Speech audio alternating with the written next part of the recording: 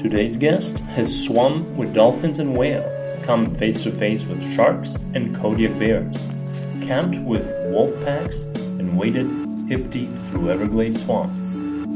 He's a producer of almost 70 documentaries, winner of many awards, including 2 Emmys and an Oscar nomination.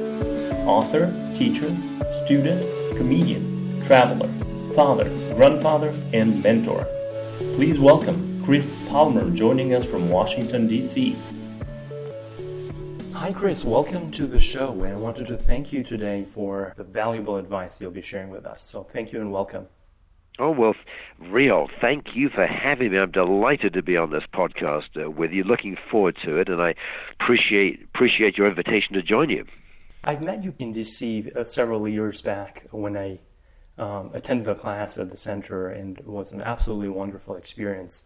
And you immediately stood out as a hardworking person, and not only that, but a person who constantly pursued excellence. And then what happened is I started digging a bit deeper into what you did, and I saw that you are the type of person that likes to live life at its fullest. Is that true? And what do you do to achieve that? Well, I like to think that's true. I do my best.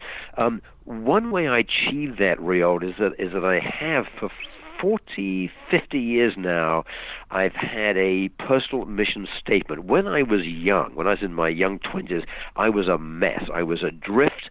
I was confused, and I was overbusy and not happy at all. And I wrestled with this, wondering what was wrong. And the key transformation for me came when I thought of the idea of writing down what I wanted my life to look like in an ideal way. What did I want to achieve? What did I want my legacy to be? What did I want to do? What did I want my character to be like? Things like this. And I started writing this down. Eventually called this my personal mission statement. And I've been I work on it all the time. It's an organic document. Anyway, writing down that personal mission statement, I found very helpful, and so that's one quick answer, Rio, to how I live my life. And do you revise your mission statement constantly? And I have it right in front of me, and let me read a couple of lines from the beginning. I want to be remembered by my family, friends, and colleagues as a person grounded in decency, simple goodness, infectious vitality, and inspiring enthusiasm. As someone with a lasting and wonderful marriage, a great sense of humor, and a strong work ethic. As a man who made his role and responsibilities as a father and grandfather one of his highest priorities. As a person who committed himself to learning and education, and who pursued his goals with passion. And as a man who left the world a better place. How often do you revise this? I revise it all the time. Sometimes I might go a month or two without changing a word, and other times I'll go in and I'm constantly trying to juice it up. I want it to be a document that when I read it, I get goosebumps. It makes me think, gosh, that is the life I want to lead, and then I can plan my week around it. Here's the key, Rio. Having a personal mission statement is only part of the solution to life. It's very helpful and can be transformative, but it's only part of the solution. I like to think of 3 legs of a stool. The first leg is the vision or personal mission statement, the goals for your life. The second leg is planning, making that vision operational and actionable. And then the third leg of the stool is taking action. So you need all 3 legs to be happy and fulfilled and to live a good, decent life dedicated to helping other people. If you just have a vision, then you can just live in a dream world. If you just take action, you can be frenetically busy and not achieve anything. Or if you just spend your time planning, you don't get anything done. So you need all 3: a vision, which is representing the personal mission statement, the planning, and then taking action. So clearly, having vision is not enough. And in your opinion, or throughout your experience, what have you found out to be the most effective way to plan to achieve such vision? And what do you think is the best way to go about executing this plan effectively, but also ethically?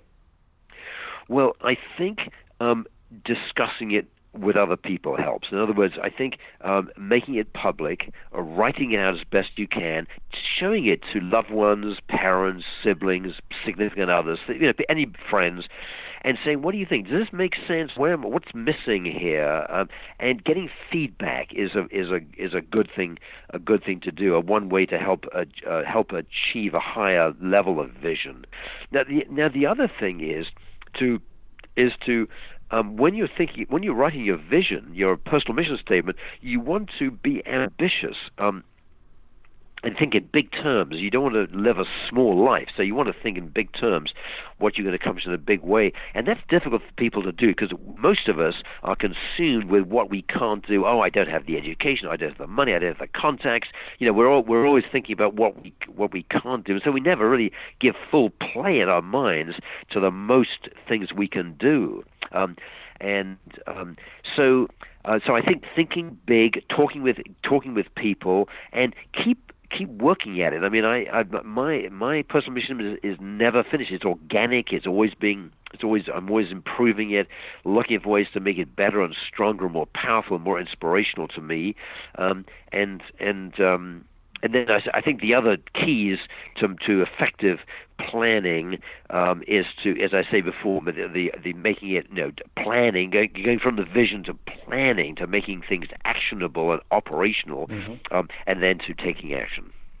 So in terms of taking action, it tends to be sometimes execution, and taking action tends to be sometimes the hardest of the steps.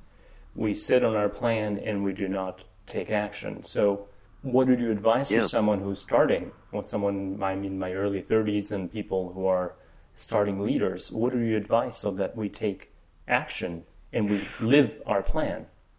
Yeah, good question. And there are things we can do. If you examine the lives of successful leaders, successful people, what you notice about them, they are constantly taking action. They are making offers in the marketplace. They are making promises. They are making commitments. I will get that reporter. I will write that book. I will show up that meeting and give a speech. They are constantly taking action. And this is one of the characteristics of successful people. They are constantly doing things. They're taking initiative. They're constantly taking initiative. They're never comatose. They're never moribund. They're never still. They're never inactive. They're never indolent or immobile. They're always, how about this? They're making suggestions, getting feedback from people, building relationships. They're always doing things to enrich their lives.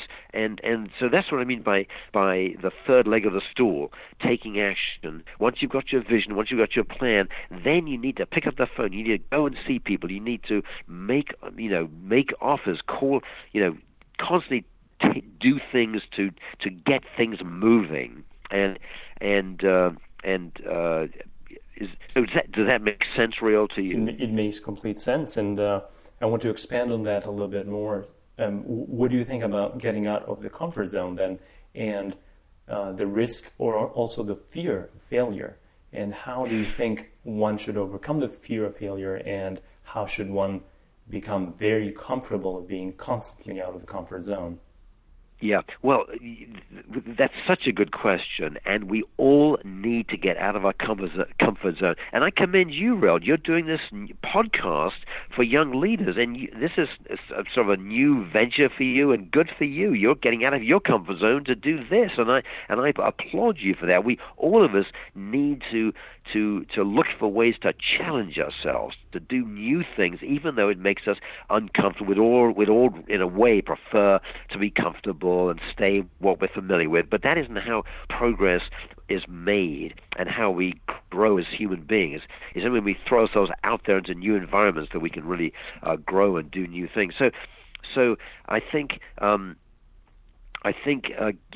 Here's one sort of clue to this, and that is to reframe the idea of failure. We are taught as growing up that failure's not good. Failure, to avoid failure. But in fact, in a way, we want to welcome failure. Failure is the way we get to success. We try things, we don't succeed. We try again, we don't succeed. We try things, then we eventually succeed.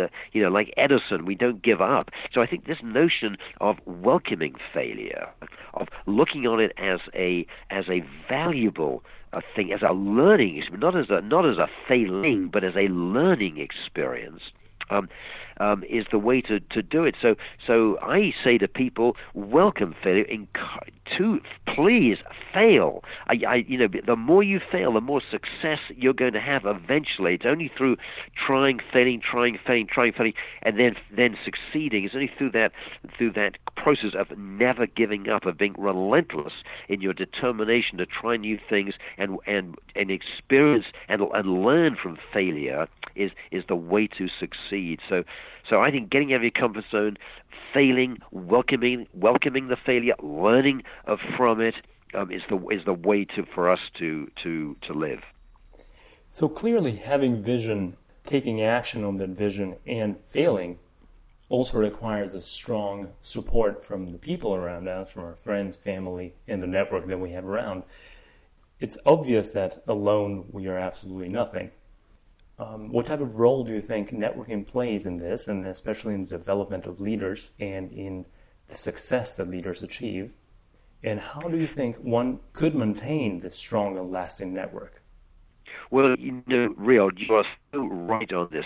Relationships are not just important; they are, as you said, everything, and so paying attention to our relationships is of paramount importance, and so networking, which is part of that, networking is important. So we need to get out there and get away from our screens and look people in the eye and shake hands and smile and learn about other people and bond with them. This is incredibly important. We're not going to be able to do that with everybody. Nobody gets along with everybody, but it's the more we can coordinate action, get to know people, build trust. The key word here is trust. The more we can build trust with other people, the better. And to build trust, that means keeping promises and taking our commitments seriously, because trust between people is built when promises and commitments are kept. And so building relationships is a key to a successful life, and not just professionally, with our loved ones, with our siblings, with our parents. I mean, paying attention to them, not taking them for granted, being attentive to them, thinking about what their concerns are, what their worries are, how we can help them with their anxieties and apprehensions. All this is incredibly important. So I think you're quite right. Alone, we are nothing. It's only through other people that we can grow and thrive and flourish. And so networking, in the sense of building trust with other people, is crucially important.